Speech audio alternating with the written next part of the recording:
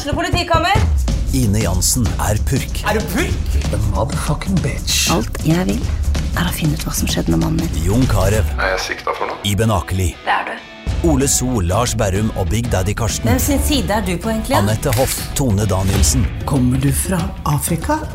Jørnis Josef. Nesten kløfta. Trond Espen Seim. Det er synd å si det, men det var feil mann som døde. Purk.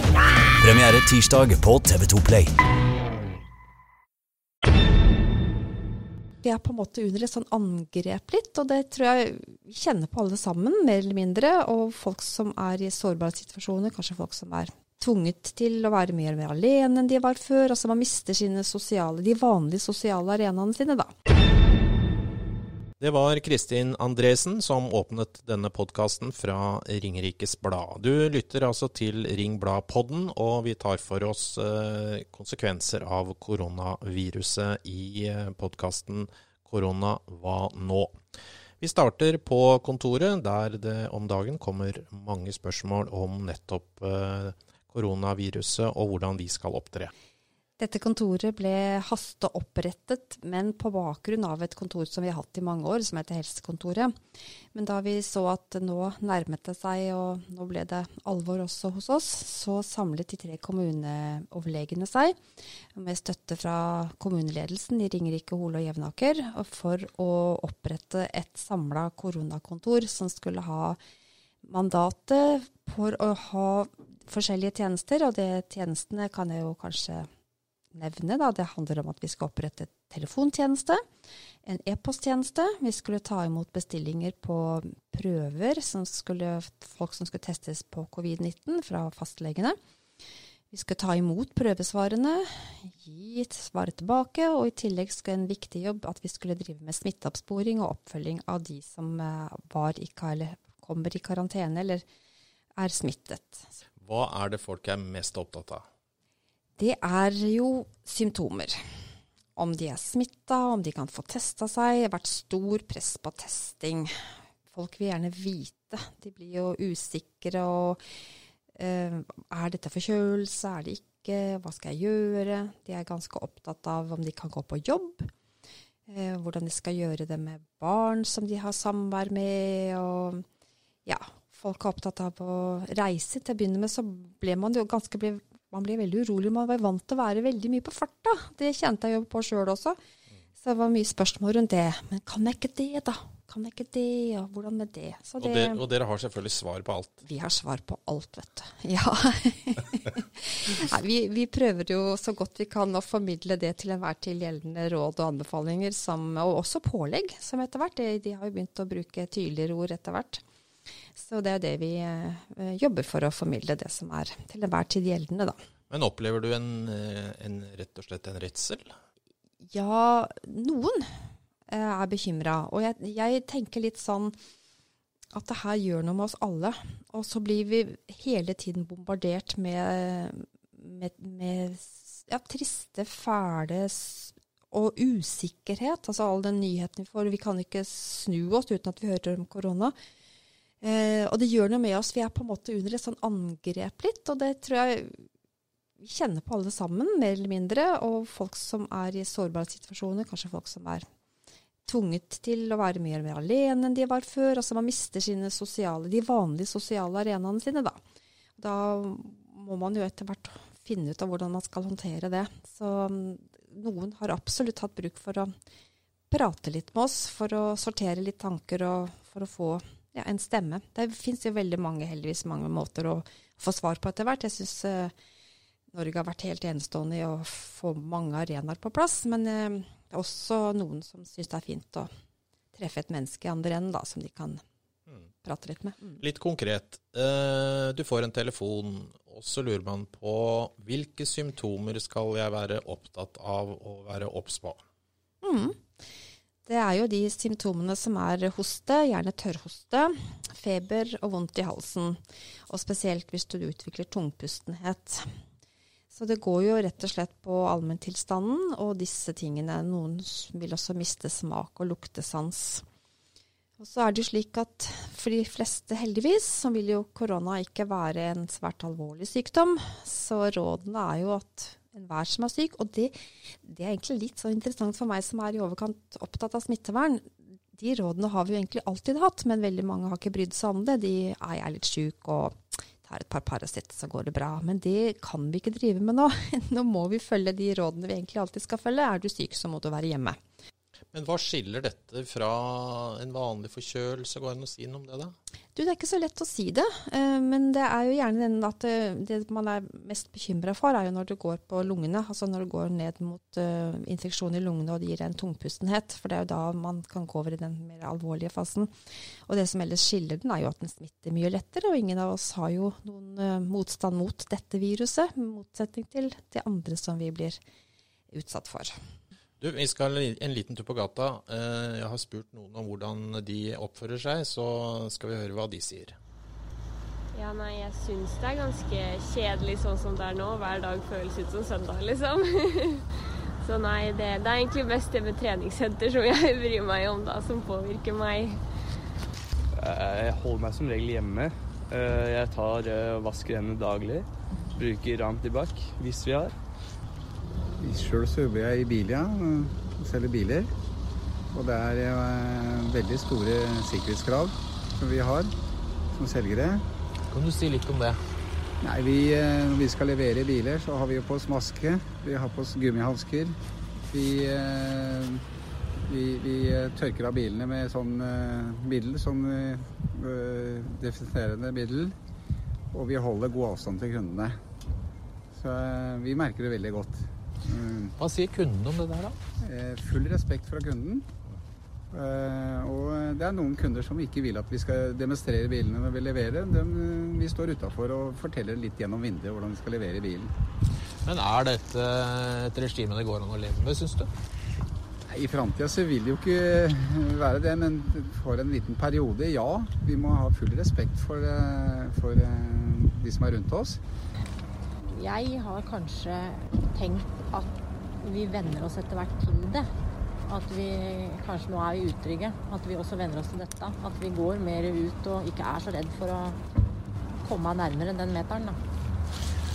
Altså, jeg skal jo egentlig prøve å holde meg hjemme mest mulig, men du blir jo så rastløs av å bare sitte hjemme, så jeg tar meg en tur ut. Men det jo en om gangen, da. Det jo ikke sant jeg med store mengder og sånn. Men det jo fortsatt egentlig dumt. Ja, som vi hører, ulike måter å opptre på. Vi kanskje litt usikre alle mann rundt det her også. Men Kristine Andresen, skal vi ikke være sammen med andre? Jo, det skal vi heldigvis, og det viktig at vi opprettholder det. Men vi må passe på avstand, og vi må passe på mengden. Og så det slik at foreløpig så jo de fleste av oss friske, så vi som bor sammen kan fortsatt omgås normalt med den vi bor med. Vi kan gå ut, men holde avstand til hverandre der. Og vi kan også være sammen på jobb, men vi skal passe på avstanden. Noen sier 1 meter, noen sier 2 meter, men altså at man holder unna. Og det fordi det dråpesmitte. Vi må passe på at dråpen ikke treffer den andre personen. Og så det også viktig å finne andre måter å være sammen på. Og det tenker jeg jo at vi må fylle på behovet vårt, både for å bli sett og bli hørt, og se og høre andre. Og så har vi jo blitt veldig flinke nå til å hilse på andre måter enn å klemme og ta i hånda. Det synes jeg vi har lært det ganske fort. Så hadde vi litt øvelse fra 2009 under den svineinfluensaen, men så der tenker jeg at det klarer vi kjempefint. Går an å finne andre måter. Jo, så vi skal være sammen, og vi skal tenke litt mer over på hvilken måte vi sammen. Vi fikk jo nye retningslinjer nå som skal gjelde til over påske. Hva synes du om den innstrammingen? Ja, jeg tenker at den var helt forventet, og den var vel i hvert fall en videreføring av sånn som vi har hatt det. Og så tenker jeg at, og det jo klart det som de sier, at det, altså 2 uker eller underkant av det jo for tidlig å kunne se. Og så jeg veldig takknemlig for at vi ikke har tilstander som vi har i land som ikke langt unna oss, som vi absolutt kan sammenligne oss med.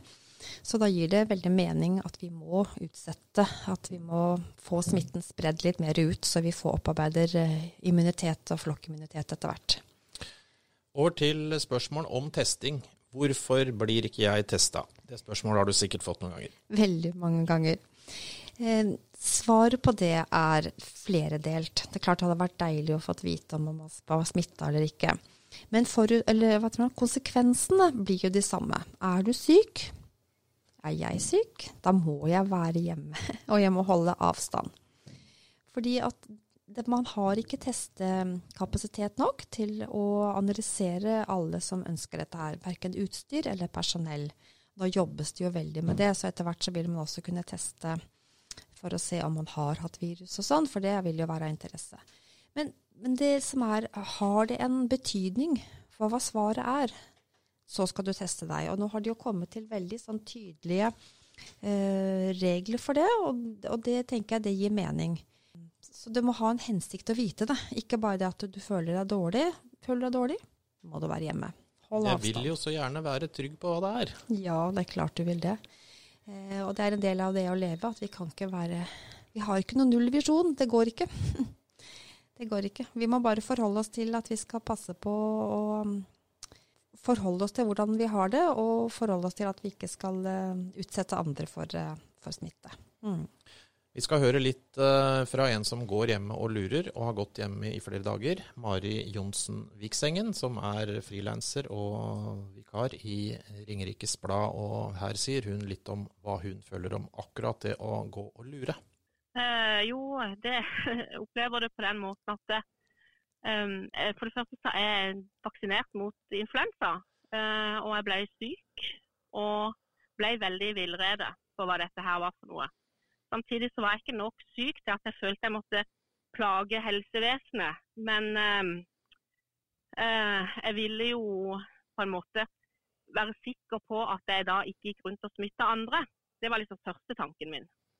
Men når du henvender deg til legen, hva sier han da, eller henne?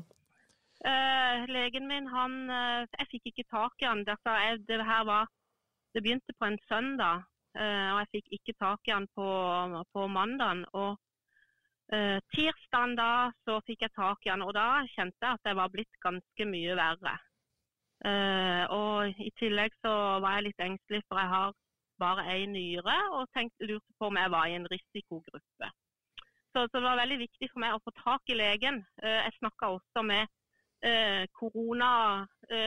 kontakten, eller Korona-kontoret, og de var kjempehyggelige, og sa rett ut at du høres ikke ut til å være syk nok, men blir du verre, så må du ringe legevakta. Og du ble beroliget da?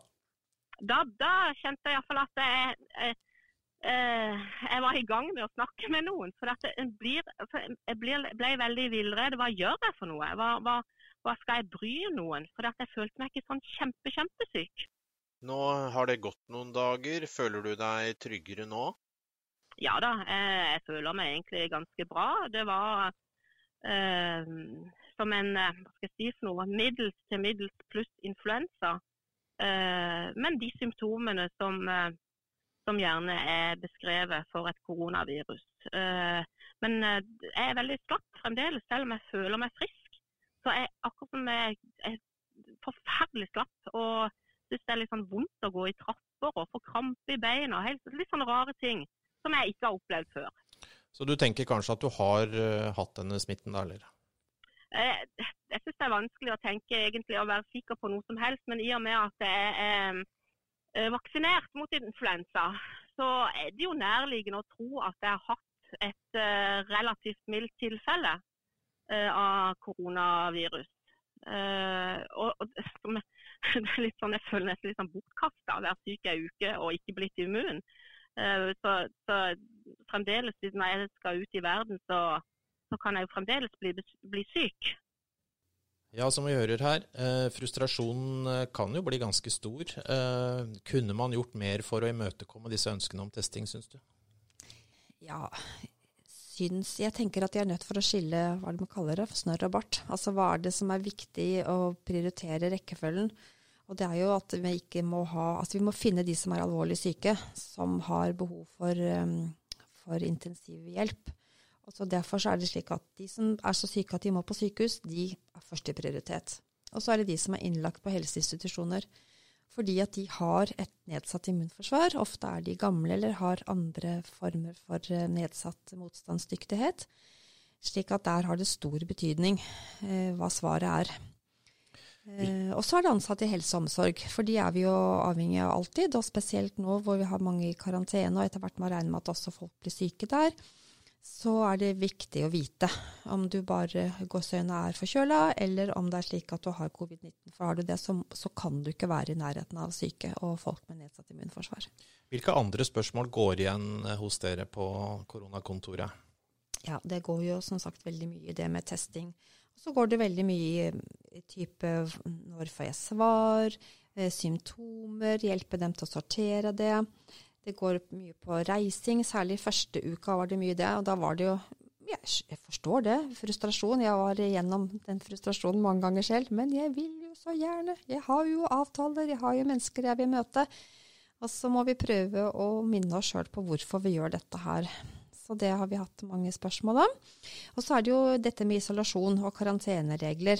For de som syke, det kanskje lettere, de orker jo ikke likevel, men alle disse som da satt i karantene som helt friske, og lurer litt på, ja, hva kan jeg, og det så viktig, og sånn. Så det har vi hatt en del spørsmål om. Du kan jo mye om dette fra tidligere, men var du forberedt på dette her egentlig? Jeg tror ingen kunne helt være forberedt på det, men jeg har jo, holdt på å si, ventet på en pandemi. Jeg visste jo at den kom, jeg visste bare ikke når. Så på en måte så tenker jeg at vi på helsekontoret, i et veldig godt samarbeid med kommuneoverlegen vår i Ringerike, Karin Møller, vi har jo rigget oss til for å kunne være raskt i aktivitet og ta imot disse utfordringene. Så hvis det går an å si det, misforstår meg rett, så jo det her for oss. Ja, det jo utfordrende og ganske spennende, og ganske, for meg som leder av det kontoret, så må jeg si at jeg synes det fantastisk å se hvordan mine kollegaer og medarbeidere står på og snur seg om på femøringen, og ja, jeg føler at vi på en måte i den grad det gikk an, så var vi på en måte beredt til å stå på. Hva tenker du videre nå? Klarer du å se for deg hva som skjer videre frem mot sommeren? Jeg tror nok at vi blir jo nødt for å øve oss på tålmodighet. Og på en måte var det litt deilig når det kom i går at ok, fordi jeg i likhet med andre jo ting jeg savner, så jeg tenker at jeg skulle ønske det her var over. Vi har foreslått å avlåse det på kontoret, men vi har ikke fått det til.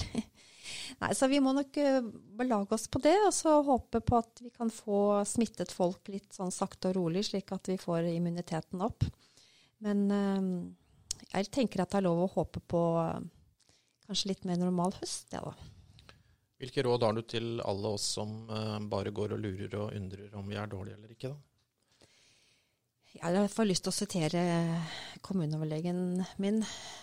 Hvis det ikke hadde vært korona nå, hvordan ville du reagert på symptomene dine da? Og tenkte også litt på han Peder Kjøs som tok opp dette her, psykologen i NRK, at vi kan jo tenke på oss ganske mange symptomer også. Så det litt viktig å prøve å skille hva som hva, og så jo ikke det så lett. Vi har ulik smerteterskel, og vi har ulik stressmestringskapasitet. Men jeg tenker jo at det viktige nå, mange ting som viktig, men det også å prøve å holde fast på det normale. Altså, hva det som gjør deg glad? Hva kan du gjøre? Listen over det du ikke bør eller kan gjøre nå ganske lang, men jeg tror også de fleste av oss kan finne en lang liste på det som fint å gjøre.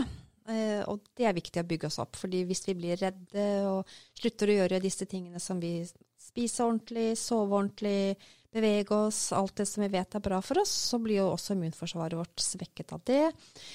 Angst blir vi også mer, altså alle disse påvirker oss, så prøv å fylle opp noe bra. Det ikke sikkert du trenger å ha NRK eller VG på hele tiden. Gjør noe som bra for deg, tror jeg lurt. Så litt kortversjonen, lev som normalt, men forhold deg til de forholdsregler og råd som helsemyndighetene gir. Var det godt sagt, synes du? Ja, jeg synes det var veldig godt sagt. Da skal jeg ønske deg og dine på ditt kontor lykke til med en kjempeviktig jobb, Kristin Andresen, og takk for at du deltok i denne praten. Du har altså lyttet til Ring Blad-podden, som en podcast fra Ringerikes Blad, og vi tar for oss koronavirkningene nå i noen episoder. Vi høres igjen.